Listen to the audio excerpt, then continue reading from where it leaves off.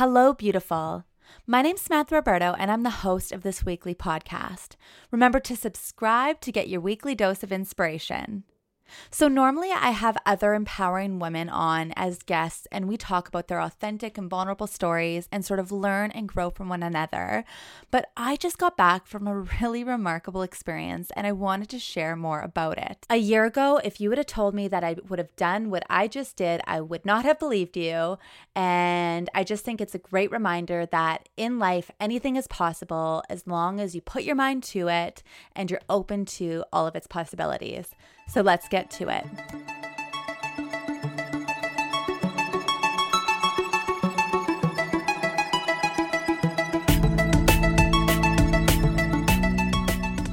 So I want to give you a little bit of a backstory to how this experience happened, because that in itself is a really cool example of how the universe will work for you when you have your intention and you're crystal clear of what you want. So this past May, I was in a meditation, and during it, I had this vision of my partner Simon and I hosting an event and bringing a group of people to Marrakesh, Morocco, his hometown, and out to the Sahara Desert to go on this adventure but personal development experience. And when I got out of the meditation, I called Simon. He was in LA at the time. I was in Thunder Bay, and I said, babe, I saw this. I had this vision. I felt it with every cell of my body. We are going to be hosting this incredible retreat. And he was super supportive. The only thing that he was a bit hesitant on was the fact that I was so adamant that it was going to be happening either the end of October or early of November of this year. Because when we initially spoke about it, that was 3 months prior to organizing, putting together, and actually like doing this whole event. Like that's really, really fast considering it was just an idea at the time. But to me, I felt it. It's like that idea was as real as reality. It was just like every cell in my body was super, super excited for doing this. A few weeks later, we were in Portugal at an event called A-Fest, which is hosted by a company called Mindvalley. And at one point, Vishen, the founder of Mindvalley, went up on stage and pitched an idea to the attendees, the tribe members, and just said, hey, we are looking to collaborate to host smaller global events. If anybody has any idea within this group, let us know and maybe we can do something together. And immediately Simon's hand went up. That's one thing that Simon is so good for. He is like the most not shy person ever. So we complement each other really well because he's the type of guy, like he will go up on stage, he will put his hand up, and he's not shy at all in that regard. And honestly, it's because of, I think, the way that he grew up in Morocco. It's a very different environment to our North American society here. So he's a hustler. So his hand went up and he got the mic right away, and he told Vishen and told the tribe members, like, look, my partner Sam and I are already preparing to go to Morocco right after this event.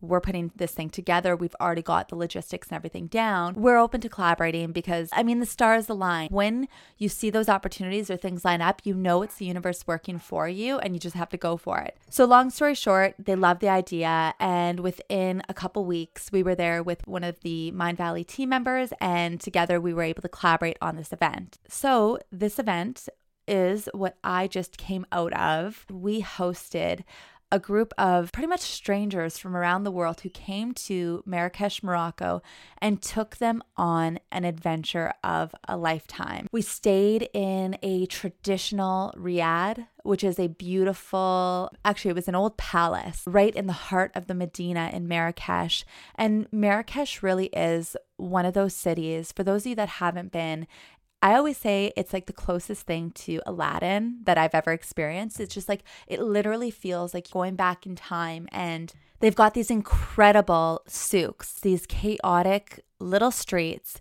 where you'll have in the old Medina, which is the old part of town, and you'll have these little shops set up where they'll sell anything from beautiful shoes to incredible spices to stunning rugs to like metalwork to leather. And you go there and nothing has prices on it, and it's like you negotiate everything. And if you can speak French, it's a bonus because they do speak Berber, Arabic, French, Most places they do get by with English because there are so many tourists that do come through, but it's fun. Like, and especially being able to go in there and play the barter game with them. You know, it's almost like it's a game, and it's engaging. And being in these little souks where there's donkeys going by, and you know, there's so many different smells, and it really, really is sensory overload. Everything that you see, there's so many different colors, there's so many different smells, there's so many different sounds, like all over. It's exciting, but it's also equally as exhausting. So a big thing about going to a place like Marrakesh or Morocco is the balance. Like, you really, really need the balance. And that's why it's important that you do it right. So like I said, you'll be going through these crazy little souks with all of this shopping, and then you'll get to the big famous old square where it really hasn't changed a lot in the past 1,000 years. It does feel like you are in a time warp going back, and they'll have snake charmers and soothsayers and people, you know, serving you mint tea. And because there's so much happening, you're very, very present in the present moment, which is good. It's almost like a form of meditation, just being there, because you can't think of what's going on back home, what you have to do later, what you're going to do, you know, even later that night. It's just like you have to be in the present moment because there's just so much happening. But you also need that balance of like coming down and relaxing and taking care of yourself in this super majestic, crazy place. So the cool thing about this and organizing this type of trip is that this was my 6th time there. My partner is Moroccan originally, so he's from there. So being able to curate the whole experience to make sure that the people coming in had nothing to worry about. They just had to show up and they would get the fully encompassed Moroccan experience. That's what really excited me, because I know that when you can go somewhere and put yourself in an environment that is so different from the day-to-day routine, the regular thing that you're used to, you not only get to experience this totally different world, but you can actually look at your world from a totally different perspective. And that's actually where a lot of the growth and the personal development happens. It's being able to shake things up, get out of your environment, and then look at things differently and sort of get a bird's eye view as to what is happening in your life, what's serving you, what's not, what limiting beliefs you have, and what things you might want to let go of. So traveling is a fantastic gateway to learn about yourself. Honestly, I believe it's one of the best educations you can have, and it gives you experience, which is a wisdom, because when you are there and you are immersed in that experience and you are feeling that experience with all of your senses, that feeling will never leave you. It's one thing to read something in a book and kind of have a conceptual idea of something, but when you experience it and the cells of your body feel it, you're shifted, you're expanded, and your world is guaranteed to change. So very, very cool. We got to bring this group of people to Marrakesh. We showed them the souks, the snake charmers, the soothsayers. We drank mint tea. We went out and partied. And oh my gosh, the nightlife, the dinner shows in Marrakesh are the best I have ever seen. Every single time I go there, I could even be going to the same show. I am completely blown away. And I think a part of it is because in North America, we have like regulations and rules as to like what people can do. There's this one dinner show we went to on the very, very last night. And one of the dancers, I call him Fireman. You might have seen him from my IG stories if you're following me. But Fireman literally took gasoline and poured it on the floor in the dinner show and lit the place on fire and was like dancing around over the fire and like blowing massive fire breaths like a dragon. Like, it was the most insane experience of my life. My partner's like kind of worried. He's like, why are you so obsessed with this guy? But I swear, I've never seen anything like it. And, you know, the dancers and the music and the food. Don't even get me started on the food. The food is so delicious.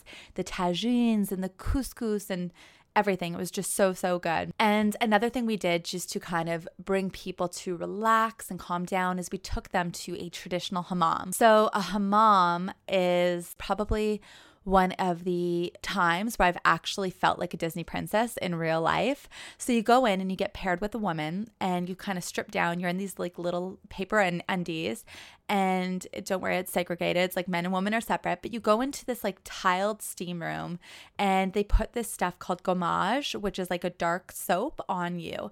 And this woman will exfoliate and clean your entire body, squeaky, squeaky, squeaky clean, and will take off layers of skin. Like, You don't even realize how much dead skin you have on your body until you've been to a hammam. She washes your hair and then you get a beautiful massage, after which you relax and you really leave that experience feeling like $1 million. So yeah, that was Marrakesh. We also weaved in a little bit of personal development in there, did some yoga in the morning, some guided meditations, different things to get into the body and to, be fully present in the moment, which was a lot of fun. And then on day 3, we all got in a 17-person bus and went on a 3-day expedition out to the Sahara Desert. I really do believe that the desert brings clarity. There's just something about it that is similar to mountains or similar to the ocean, where when you are in that environment, you are completely one with everything around you. And the trip there was fantastic. We had camel rides at sunset and had dinner under the stars. We actually got to go visit Bedouin people, nomadic people who were living in sort of these huts and would travel around following the oases, basically where water would be in the desert, and they'd survive with, a couple of sheep, a camel. And even though they didn't have much, like they literally had hardly anything, they still had smiles on their faces. And anytime I come home from one of these trips, I look around at all of the stuff I have and the life I'm fortunate enough to live. And it's just like immense gratitude and also an immense realization that the abundance and the materialistic things I have, that they really don't matter. Anyways, for me, I obviously very much believe in traveling. I very much believe in immersing yourself in new environments. And it's something that I'm so passionate about, that the idea of having been a bridge to get other people to come on this type of trip makes my heart feel so full. And I can't wait until the next one. And my partner and I, we will be doing a next one. We're already in communication with all the vendors and what we're doing, and we're putting an incredible experience together for this April.